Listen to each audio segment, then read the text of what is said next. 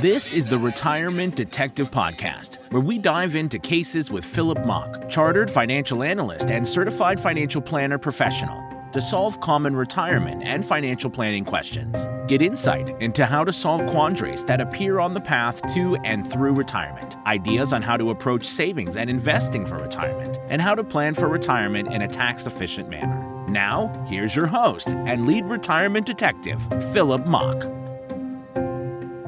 Hi, everyone. It's Philip Mock with the Retirement Detective Podcast. Welcome to today's episode. Today, we're going to talk about withdrawal rates in retirement. And there are some rules of thumb out there about what's a good percentage to withdraw from your portfolio in retirement. But today, we're going to specifically look at some of the more extreme rules of thumb that exist. And I'm not going to say whether or not I agree with them, but we are going to look at the elements of those to give you the tools to make your own decision about those in today's episode.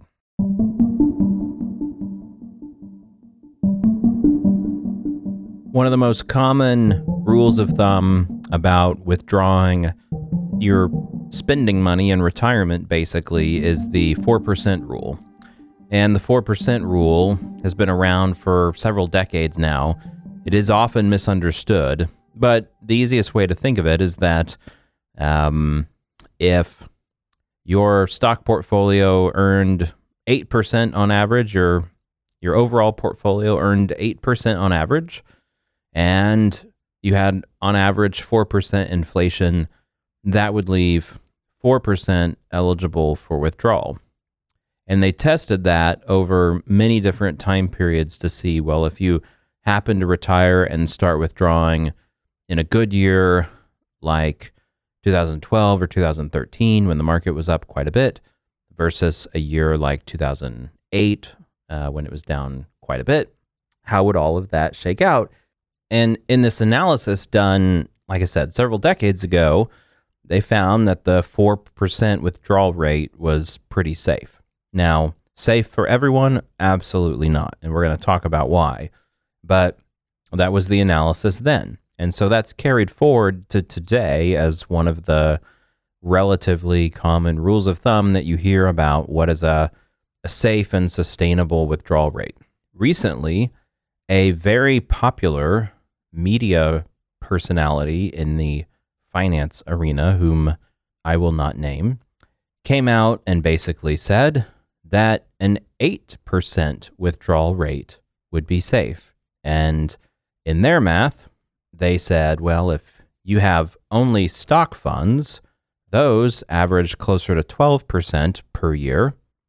And if you leave 4% set aside for inflation, that means you could withdraw 8% per year plus inflation. That's double the other rule of thumb of 4%.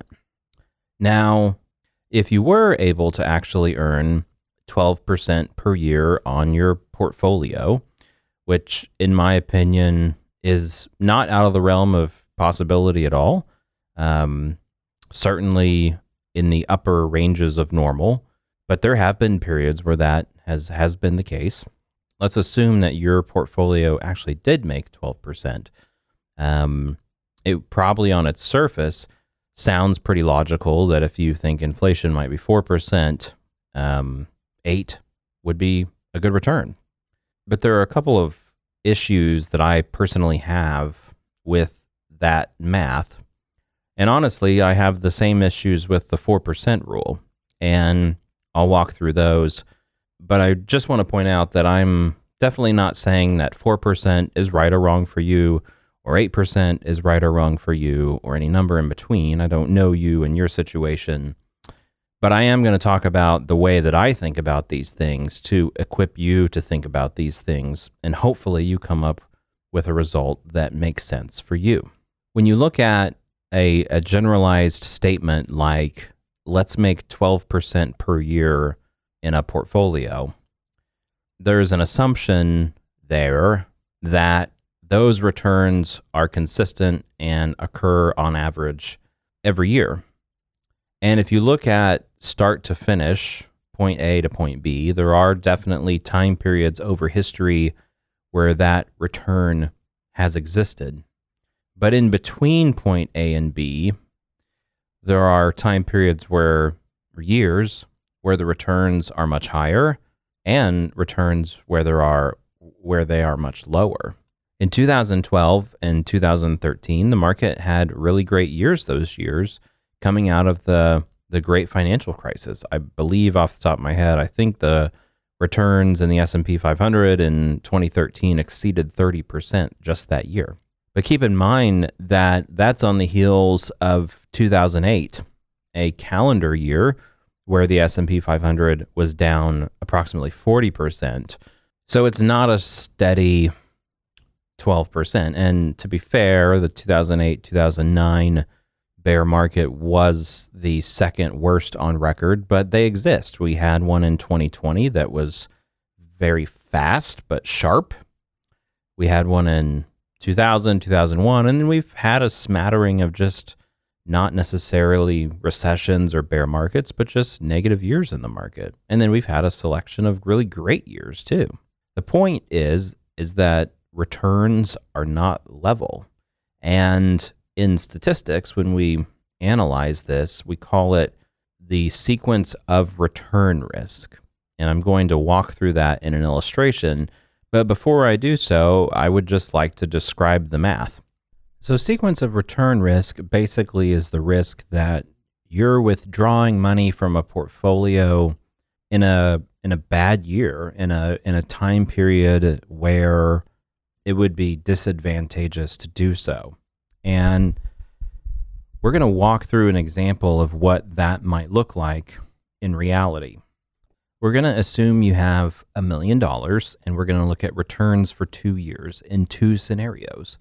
In the first scenario, the year 1 returns will be 20%, and the year 2 returns will be negative 10%. And in the second scenario, we're going to flip them and have a negative 10% return in the first year, and then a 20% return in the next year. Now, on average, with an arithmetic average, a positive 20% and a negative 10% return have an average of 5% in an arithmetic average. So 5% is basically the midpoint between positive 20 and negative 10. So if we assume this 8% rate of withdrawal on $1 million, that'd be $80,000 in year 1, and then in year 2, we're going to add 4% inflation to that. So we're going to subtract $83,200 in our second year. So let's do the positive return and negative return in year 2 for our first scenario. So let's walk through this together. So this is our scenario 1. So year 1 will have a 20% return. Year 2 will have a negative 10% return. And we're just going to assume that you withdraw your entire spending for the next year at the end of the year to make the math easy. So we start with $1 million. We're going to grow it by 20%. So we have $1 million, and we're going to grow it to $1.2 million. Now, in year 1, we said we have $80,000 in expenses, so I'm going to subtract $80,000. And that leaves us with a value of $1.12 million. Now, in year 2, we're saying that the market and your portfolio have a negative 10% return. So we're going to apply that to this.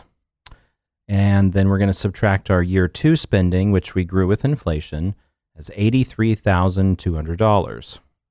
And we're left with a portfolio balance of $924,800 at the end of year 2. Let's put a bookmark there, and let's do our second scenario where the negative returns come first. So we're going to start with $1 million, and then we're going to have negative 10% returns. That gets us to $900,000. Now we need to withdraw $80,000. And now we're going to say the next year returns are 20%. So we're going to grow the account by 20%. That gets us to $984,000. And now for our year 2 expenses, we need to subtract $83,200. And that gets us to an ending balance of $900,800. A couple of things here. So in our first scenario, where the positive returns came first, we had an ending balance of $924,800.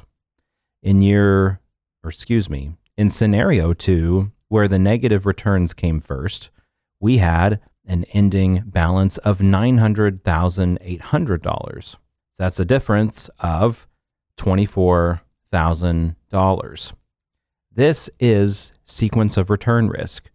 When you make the withdrawal based on what happened in the market that year, when you have negative returns, it's really hard for the portfolio to catch up if you're taking out the same amount every year, which is, as I understand it, what this media personality is suggesting. Before we added the element of withdrawals, we said that we had an average return of 5%, and we took out 8%, grew it by inflation. So based on the arithmetic math, we should be down about 6.32%. So based on the arithmetic math, the portfolio, we had on average 5% returns.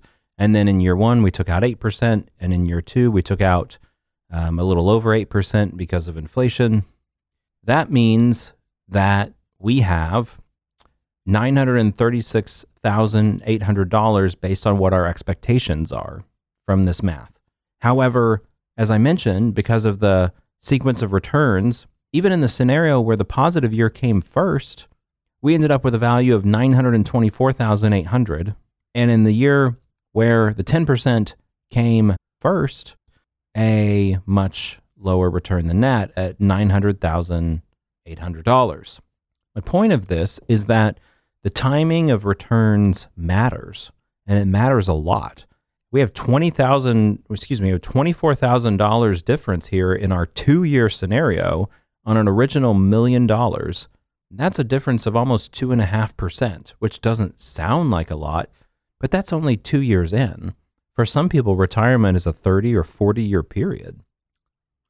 This brings up the other important thing to point out. There's a real difference between arithmetic averages and geometric averages, and I'll walk through an example of that.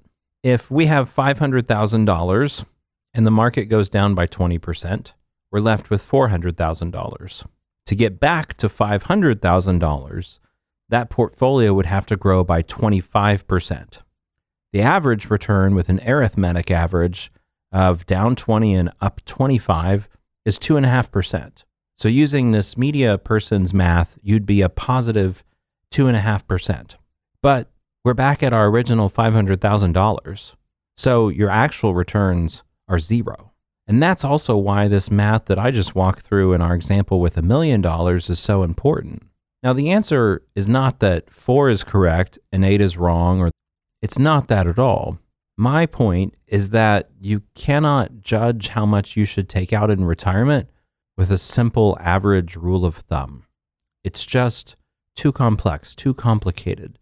There are so many other things at play. The tax rates could suddenly change, and that would have a dramatic impact. Something that was deductible for you before maybe isn't deductible anymore.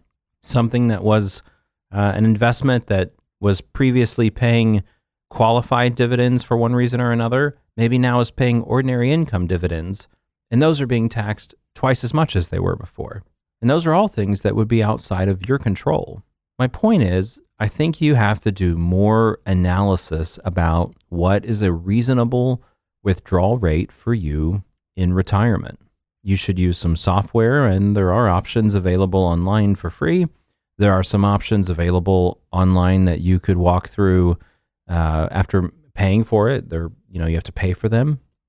And then a good financial planner would be able to walk through the analysis for you too.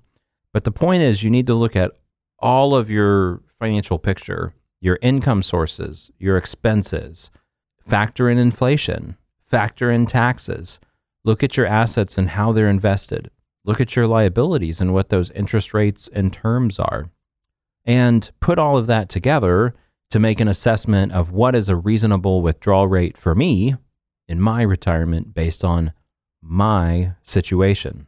And I appreciate what this media person has done for the broad community, has impacted thousands of lives positively, obviously is a very successful business person and has coached a lot of people to better financial pictures.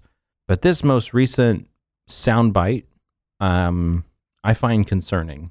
And also, which is a whole other concept, but his concept of you should be in all stocks is, for a lot of people, not appropriate based on their risk tolerance.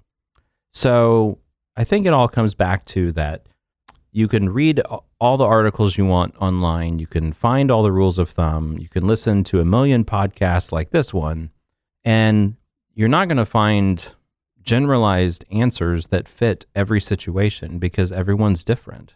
You need to sit down and figure out what makes sense for you and your situation and your family with your financial picture, your risk tolerance, and all of those things. Because if you don't consider things like sequence of return and the difference between arithmetic and geometric averages, you could find quite disappointing outcomes. There are some other professionals in my arena that have done some math and determined that the 8% withdrawal rate, if it was initiated in certain years, like the early 2000s at the onset of the tech bubble, would have only created sustainable portfolio withdrawals for about 20 years. And for many people, retirement is a much longer time period than that. So that's all for today's episode. I hope you found this helpful. The point of all of this is to do the math for yourself. There's not a good rule of thumb that fits for everybody. I'm not a big fan of either the 4% rule of thumb or the 8% rule of thumb for that reason. It's not personalized advice. We'll see you next week. This recording strictly is for informational, educational, and entertainment purposes only and should not be considered investment advice. Opinions expressed are as of the date of recording. Such opinions are subject to change. The views and opinions of guests on this program are not necessarily those of the Retirement Detective Podcast. The Retirement Detective Podcast is not affiliated with any guest or his or her business affiliates unless otherwise stated. The Retirement Detective Podcast does not guarantee the accuracy or the completeness of the data presented herein. The Retirement Detective Podcast shall not be responsible for any trading decisions, damages, or other losses resulting from or related to the information, data analysis, or opinions or their use. Past performance is not a guarantee of future results. All investments are subject to investment risk, including possible loss of principal. Individuals should seriously consider if an investment is suitable for them by referencing their own financial position, investment objectives, and risk profile before making any investment decisions. This podcast is not a solicitation to purchase or sell securities or a solicitation for advisory services. This podcast is not engaged in rendering legal, financial, accounting, or other professional services, and nothing in this podcast should be relied upon as rendering legal, financial, accounting, or other professional services. Philip Mock is not a detective or law enforcement officer, and any reference to such is for entertainment purposes only.